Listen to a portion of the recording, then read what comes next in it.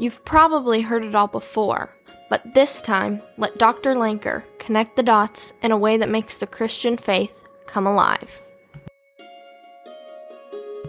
When we hear that God has not only freed us from our sin by His grace, but He's transforming us by His grace as well, it leads us to a natural question, and one that Paul needed to answer for his readers, and that's where he goes in chapters 9 to 11.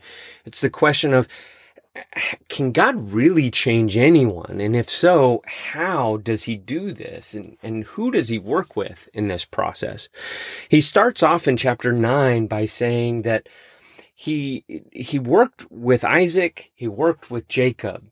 For the Jews, they should remember that these are both secondborns. These are not the firstborns that receive all authority, that receive all privilege, that receive everything from their father. And by them being secondborns, they're not the ones who should have been chosen to have the blessing of God's goodness pass through them.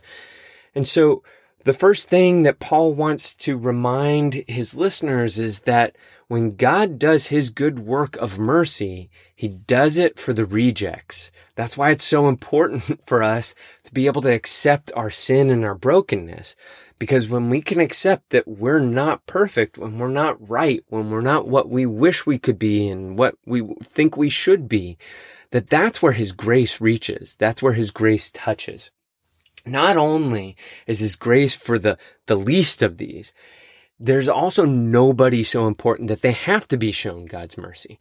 For us, we would look at the Pharaoh because we've seen the stories and heard it. Like, that's the guy you get rid of. His heart's hardened to God. And so he's a pagan. He's a Gentile.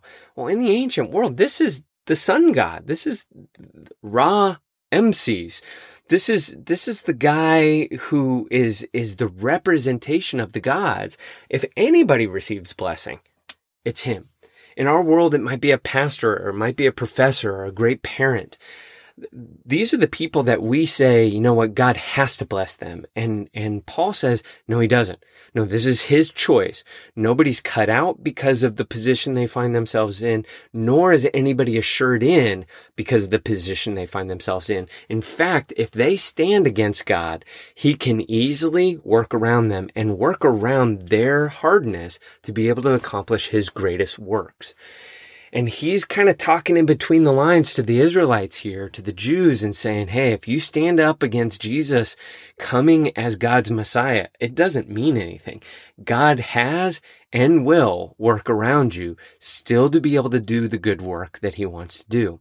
When we hear that, though, that God chooses some and doesn't choose others, there's a part of our population that just goes, that is the wrong thing. You cannot choose some and choose others.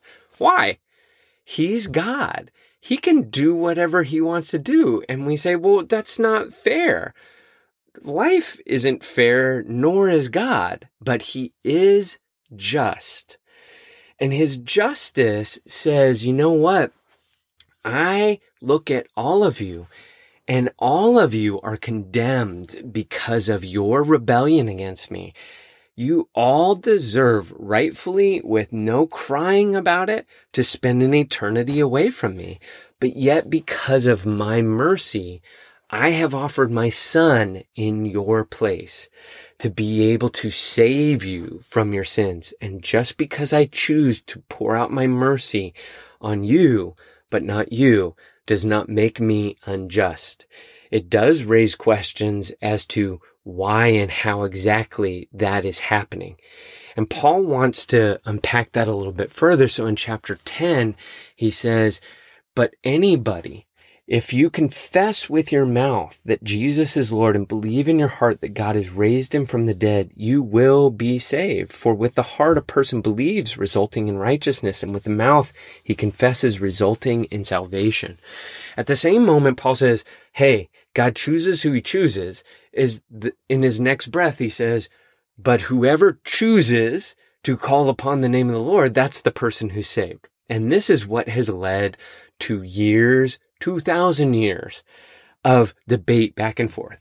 Are we saved because of God's choice, or are we saved because of our choice? Yes, It's a both and. And how that balances in that process is something that we've had to wrestle through and that we'll continue to have to wrestle through. We're not going to be able to answer this in a short little snippet here. But we do know this. We do know that there is nobody so down on the pole that God can't show them mercy. And there's nobody so up on the pole that they can't be worked around and not shown mercy in the process. But God's will, His purposes, His gifts, and His calling, Paul's going to say in chapter 11, they're irrevocable. He is going to do His good work when and how He wants to do it. And we have to rely on that. When we sit there and we try to figure out, okay, so am I saved? Am I not? Have I been chosen? Have I not been chosen? Or do I just need to call out in this moment? We don't know the objective reality of our salvation. All we can know is the subjective experience of it. And that subjective experience says, God, I'm a sinner in need of your mercy. Please show me goodness and grace in this moment. And the people that he wants to show it to the most that Paul's highlighting here are the people that it should actually thrill our hearts that these are the people he wants to show his mercy to. They're people like you and me. They're not the people who just did drugs for 20 years, not that they're excluded from God's mercy, but they're the people like the Jews who grew up in the church, who they have been doing all of these good things their whole lives. And they just say, yeah, maybe I've messed up, but if I just follow the law and do a little bit more next week, then I will have a right standing with God, that He'll answer my prayers, then life will go good. And we're in this same place where we have determined that God's grace and mercy is only given to those who do work. And He's destroyed that in the first part of his letter. It's only by faith in Jesus. I remember getting into my mid-20s and having received God's gift of mercy to forgive me for my sins and to begin to transform me. And as I began to find that new life in Him, I began to make all these new rules, either for myself or take them from other people. And I began to look at myself and go, man, if there's a good Christian, you guys can come look at me right here. I'm the one who has it all together.